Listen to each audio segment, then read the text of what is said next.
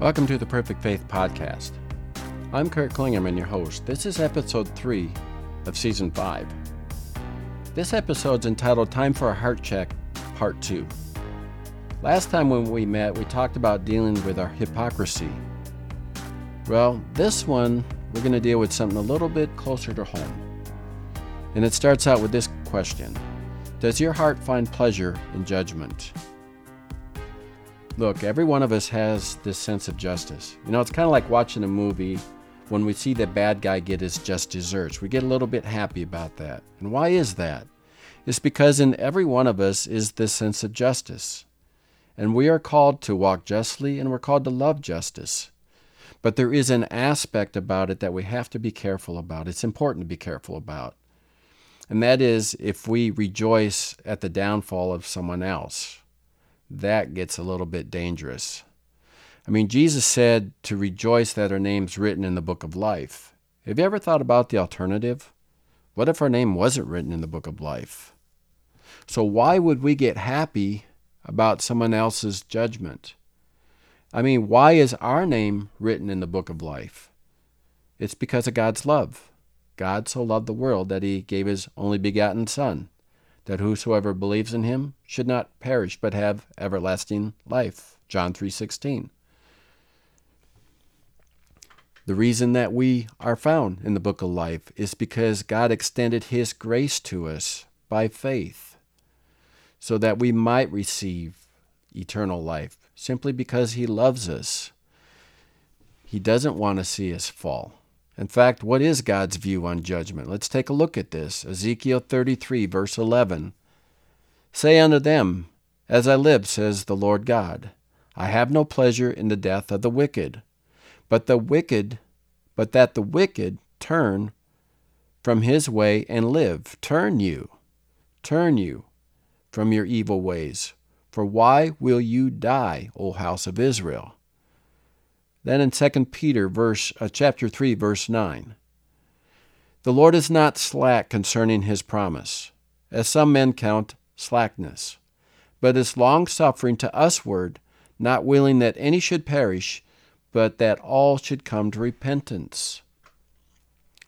So God prefers repentance over judgment. He's not looking to destroy people.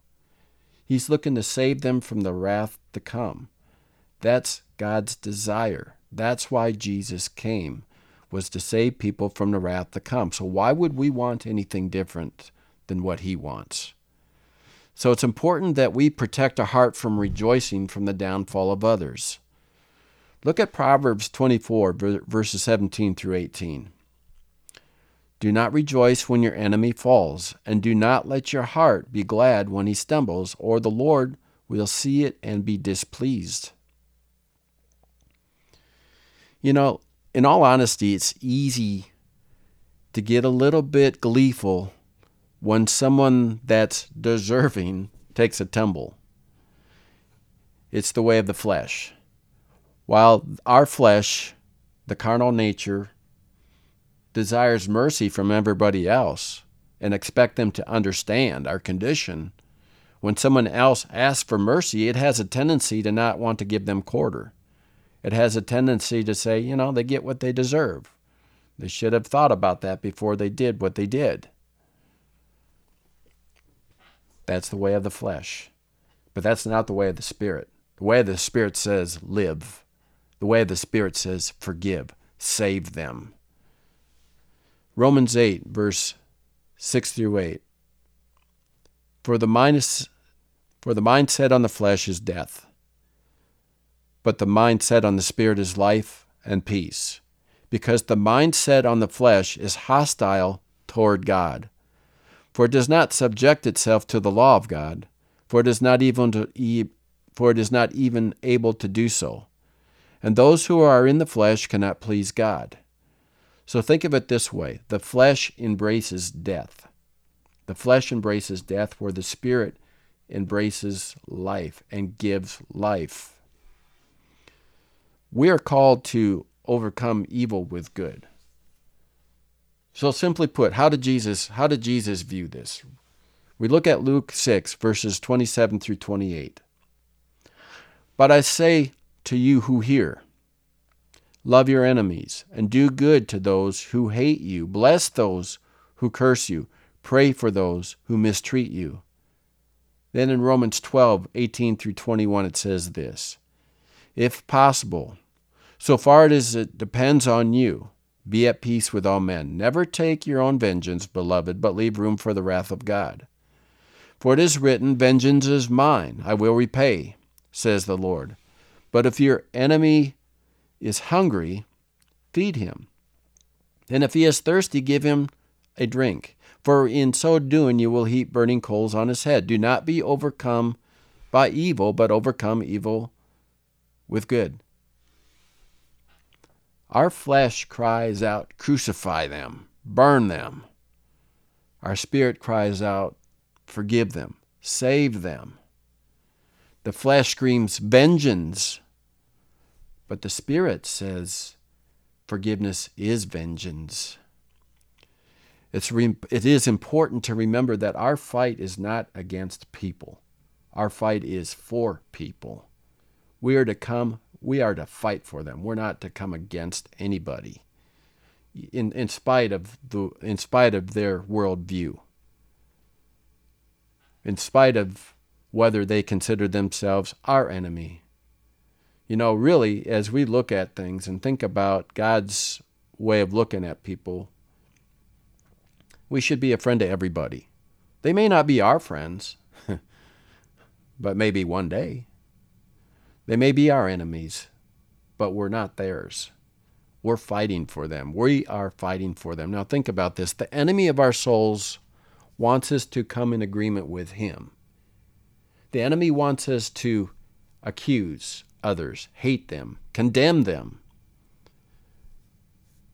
And that's why forgiveness is sweet revenge. Forgiveness is sweet revenge.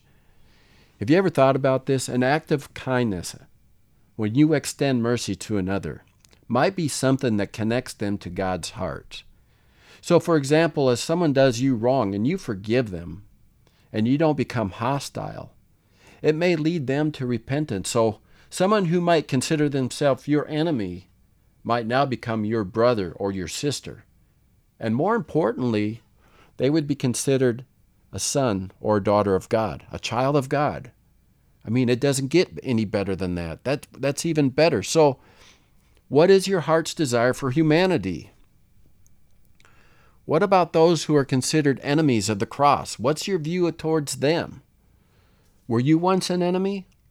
Have you ever stopped and stepped back where you came from? I'm not saying live there, but just sometimes we need to remember where we did come from. So if we're having difficulty extending mercy toward another, we need to remember that mercy was extended to us. Jesus died for everyone. Everyone. Not just one or two. Not just the good ones. You remember Paul, the Apostle Paul? He was an enemy once. Check out what Paul had to say about his disposition, where he came from.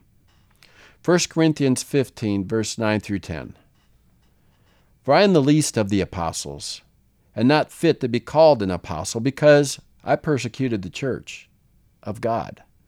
But by the grace of God I am what I am, and his grace toward me did not prove vain. But I labored even more than all of them, yet not I, but the grace of God with me. Whether then it was I or they, so we preach, and so you believed. And then in 1 Timothy chapter 1, verses 12 through 16. And I thank Christ Jesus our Lord, who has enabled me, for that he counted me faithful, putting me into the ministry, who was before a blasphemer and a persecutor and injurious. But I obtained mercy because I did it ignorantly in unbelief. And the grace of our Lord was exceeding abundant with faith and love, which is in Christ Jesus. This is a faithful saying, and worthy of all exception, that Christ Jesus came into the world to save sinners, of whom I am chief. Howbeit, for this cause I obtained mercy, that in me first Jesus Christ might show forth all longsuffering for a pattern to them which should hereafter believe on him to everlasting life. Paul rather, who was once known as Saul of Tarsus, a Pharisee, one that went out and caused many believers to die for the cause of Christ. He himself was saved. Jesus died for Paul. And when you look in the Bible, the New Testament and specifically, Paul was responsible for writing the majority of the letters found in the New Testament. And of course, he was the scribe, Holy Spirit was the author, but the point is that in spite of where he came from, the Lord used him. So that would be sweet vengeance on our part, is to extend that mercy to someone who perhaps is a downright enemy of the cross. And that by extending that mercy, they might come and receive mercy, receive forgiveness of sins, where the Lord could take that individual, save them, fill them with Holy Spirit, and actually co-labor with them in the ministry, just as he did with Paul, just as he does with you, just as he does with us who are called by his name. So where's your heart? Have you been wrestling with this? I mean, we all wrestle, okay? But it's just simply step back and just ask yourself, am I walking in the flesh or am I walking in the Spirit? And again, I've shared this a number of times too. If you are having difficulty extending mercy to others, maybe dealing with unforgiveness, come to the throne of grace to obtain mercy and find grace to help in the time of need, which that's Hebrews 4, verse 16. Ask the Lord for the help that you need, and by his grace, he'll enable you to extend that mercy. He might connect you to something in your heart that needs to be dealt with. Maybe there's an area in your heart that needs to be healed, and you find yourself angry because it's easier to be empowered by that anger than to feel the hurt or maybe fear. But if you allow the Lord to examine that heart and just come in agreement with him and just ask him to show you what you need to see, receive from him what you need to see so that you can walk in mercy. I mean, the name of the game is saving lost souls, to make disciples of all nations. Do not be overcome with evil, but overcome evil with good. So, I do pray that the Lord bless you abundantly above all you could think or ask. And, if you think this is something that's going to help someone else that might be struggling with this, share this with them. Like and subscribe to our podcast. Help us get this word out to other people. I don't ask you to do that very much, and I leave that between you and the Lord. It's just, sometimes people might ask, how can I help you get this word out? And that's just a simple way. Just like, subscribe, tell your friends. If this is something that's been helping you, maybe it'll help someone else. So we'll close it up right here. Be blessed, my friend.